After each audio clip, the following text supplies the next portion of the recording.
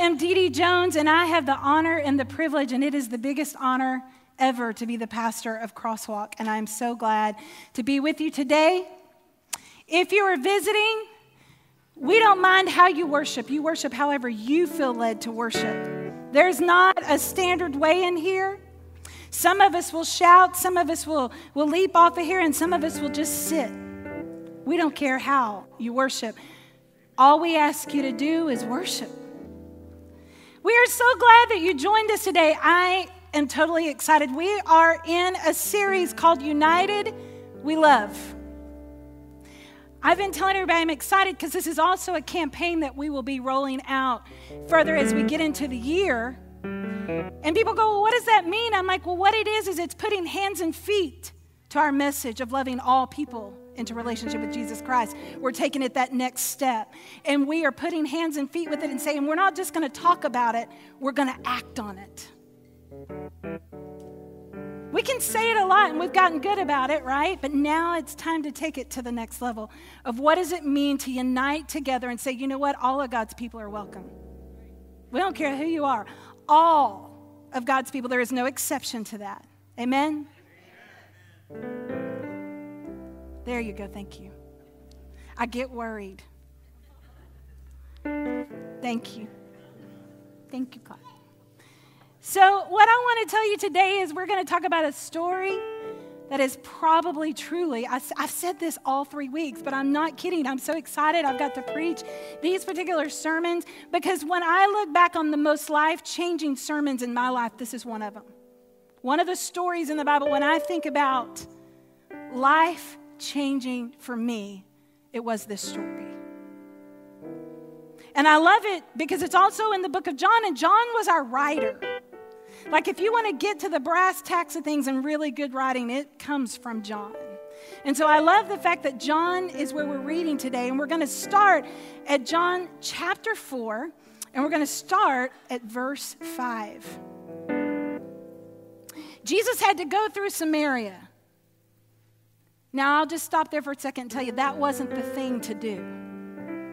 Samaria and Samaritans and Jewish people, they didn't get along. They didn't commingle, okay? So just keep that in mind as we're reading this. He came to Samaria, to a city called Sychar, which was near the land Jacob had given to his son Joseph. Jacob's well was there. We've heard a lot about Jacob's well. Jesus was tired from his journey, so he sat down at the well. It was about noon. That's also important. A Samaritan woman came to the well to draw water. Jesus said to her, "Give me some water to drink." His disciples had gone into the city to buy him some food. The Samaritan woman asked, "Why do you, a Jewish man, ask for something to drink from me, a Samaritan woman?" Jews and Samaritans, once again, didn't associate with each other. Jesus responded, "If you recognize God's gift and who is saying to you, 'Give me some water to drink,' you would be asking him and he would give you living water." The woman said to him, "Sir, you don't have a bucket." I love this. Hello, I relate to this. I do this to God all the time. "You don't have a bucket and, well, the well is deep. Where would you get this living water? You aren't greater than our father Jacob, are you?" Oh my goodness, how many of us have done that? Who do you think you are? "He gave this well to us, and he drank from it himself, as did his sons and his livestock." Jesus answered, "Everyone who drinks this water will be thirsty again, but whoever drinks from the water that I will give will never thirst again. The water that I give will become in those who drink in a spring of water that bubbles up into eternal life." The woman said to him, "Sir, give me this water so that I will never be thirsty and will never need to come here to draw water." So here's what I want you to know. One of the first things I want you to understand today is that Jesus speaks to everyone.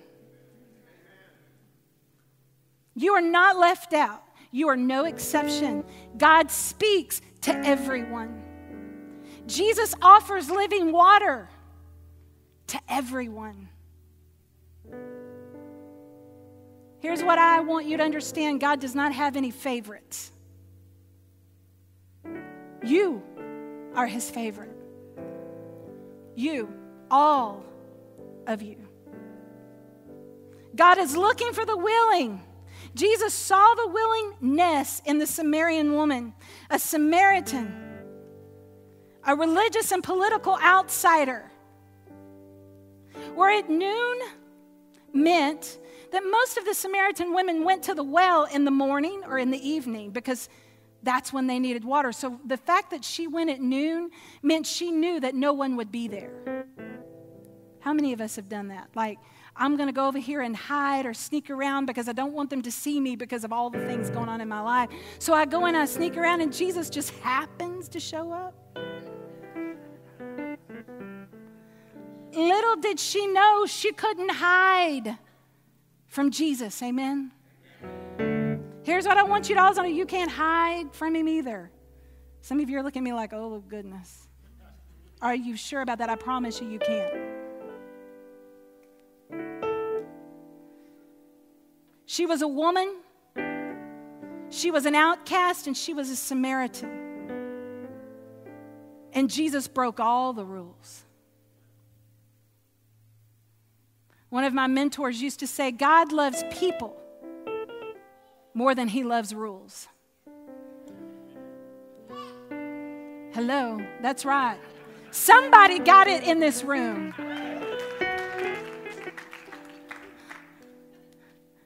God loves people more than he loves the rules. No one is left out. No one is left out.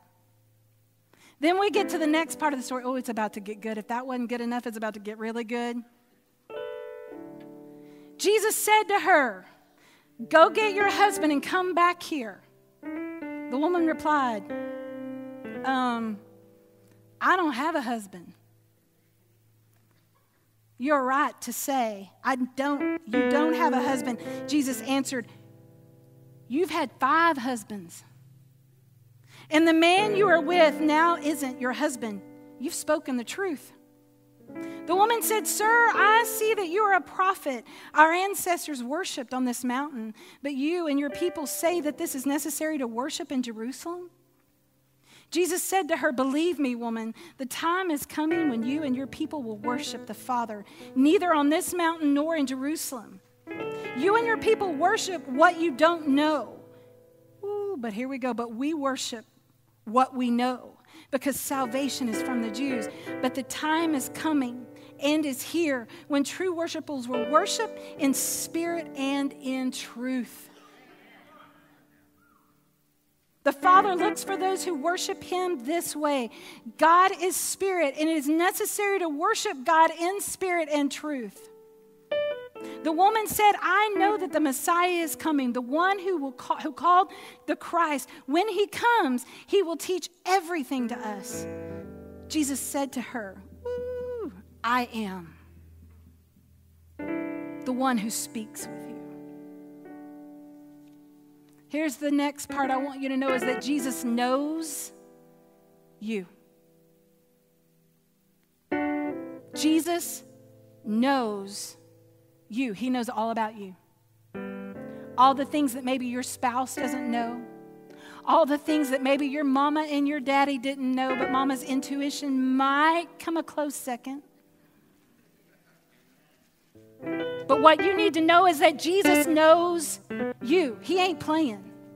He created you. Us mamas just think we had something to do with that, but the truth is God created you. He knows you. I want you to understand that.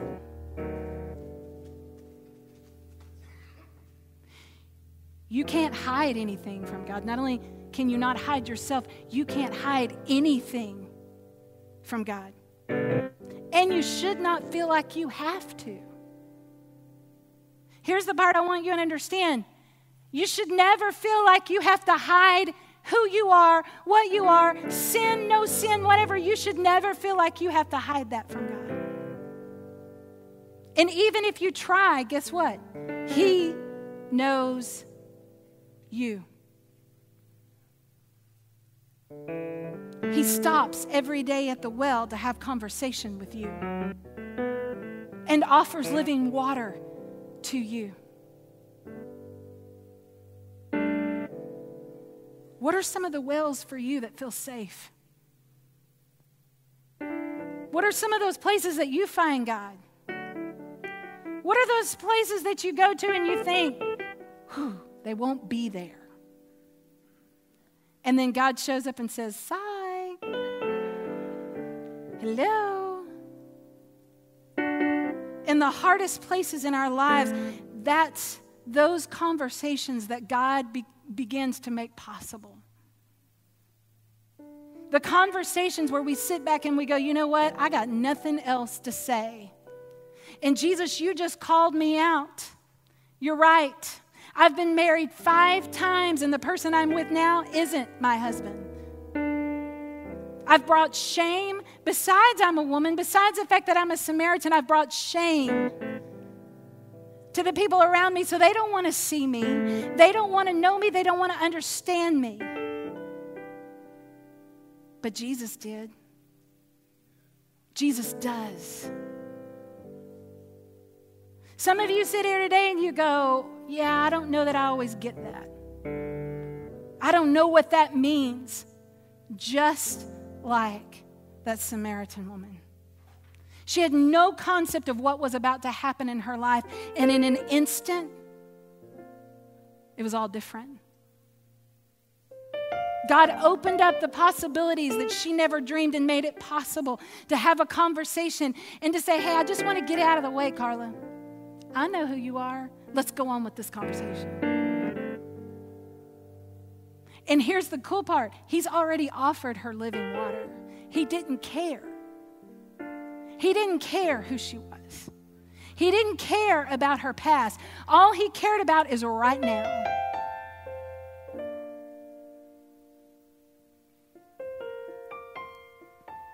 By this point, the Samaritan woman has left, and she has gone back to her people and told them of her experience with Jesus. So then we're going to get to this last part. Ooh, this is good. Many Samaritans in that city believed in Jesus because of the woman's word when she testified. We all got a testimony, amen? He told me everything I've ever done. So when the Samaritans came to Jesus, they asked him to stay with them.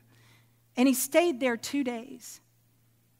Many more believed because of his word. And they said to the woman, we no longer believe because of what you said, for we have heard for ourselves and know that this one is truly the Savior of the world. So here's just what I got to say, just a side note. The first evangelist was probably a woman.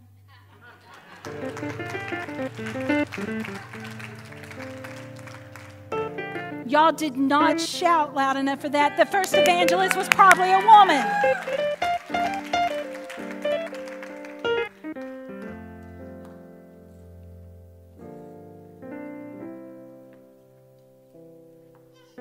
The first evangelist was probably a woman.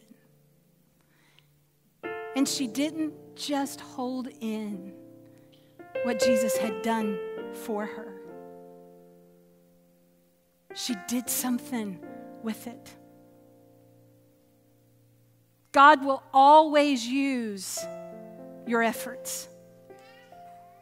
Lives are changed by your story. You know what I love about worship? And what I love about Crosswalk Worship is every single person that leads worship or speaks or says something, our staff, whoever they are, they have a story. And sometimes one of their stories relates to you more than someone else's. That's what I love about masses. Because you're going to find someone in fellowship with one another that relates to your story. But you're also going to find someone that needs your story.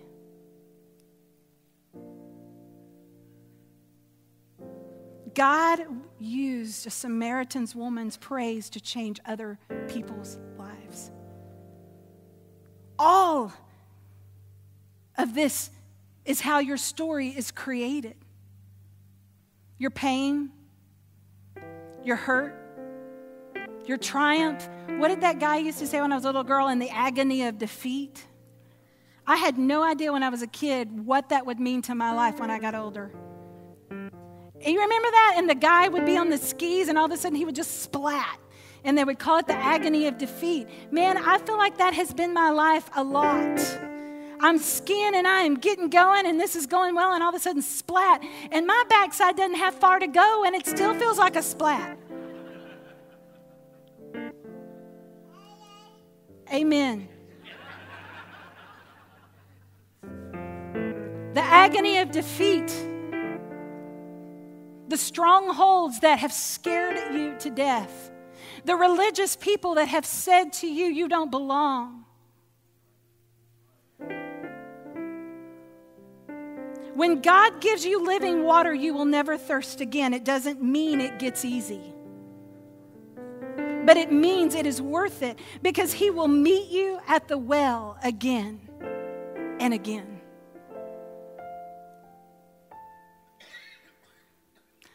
Here's what I love. God will use the one to bring together the many, and you are the one. Did you get that?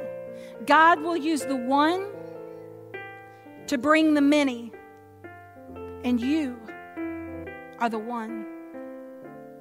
It's a domino effect. Jesus broke the rules to reach you. Sometimes you have to break the rules to push the boundaries to reach people. I talked about it a couple of weeks ago, but one of my favorite was Harriet Tubman. Not only did she break the rules, but she put her life on the line. Women's rights to vote. Women paid a high price to do what we decide we want or want not to do. Our pastor, my boss, is fighting a fight right now and making a stand for what he believes in for the United Methodist Church. Yeah.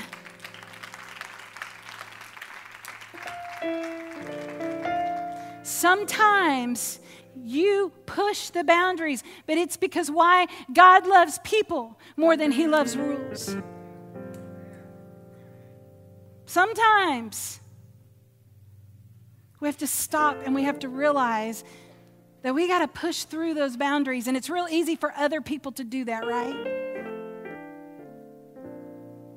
But you're the one. And every moment, every day, you don't know what situation you're going to be in, that God's going to use you as the one to make a difference in someone else's life.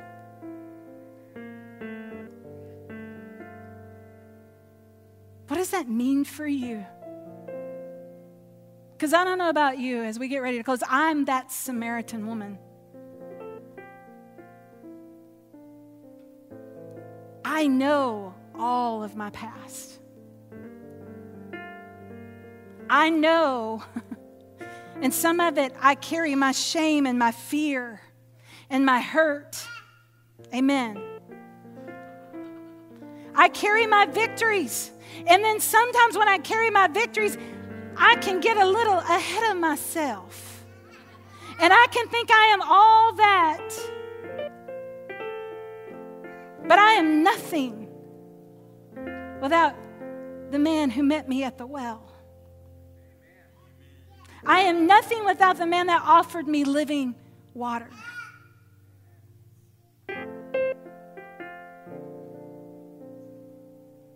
How will you be the one? Because we can sit back and know that everything's against us, but we can know that if God is for us, who can be against us? Amen? Because here's what I'm going to hold on to. I'm going to hold on to the fact that when He said, listen, I know who you are, but I'm going to give you, Jan, living water anyway. Because regardless of what the world says about me, here is what my God says about me. Here's what my God says about those I don't even maybe like.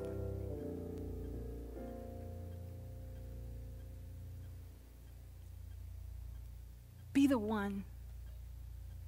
Be the one. Father, I thank you.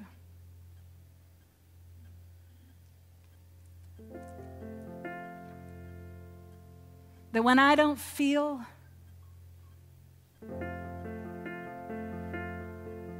I don't hear and I don't see, God, what I feel like that's supposed to be, God, I can really live into what I know. And that is you are the living water.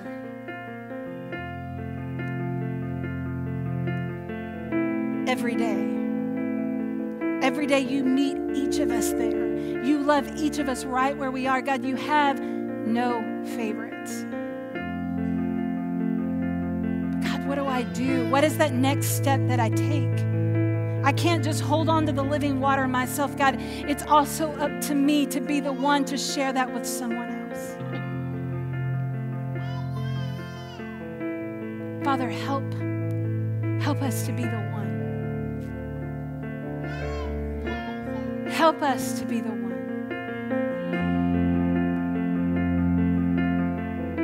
In your precious and your holy name.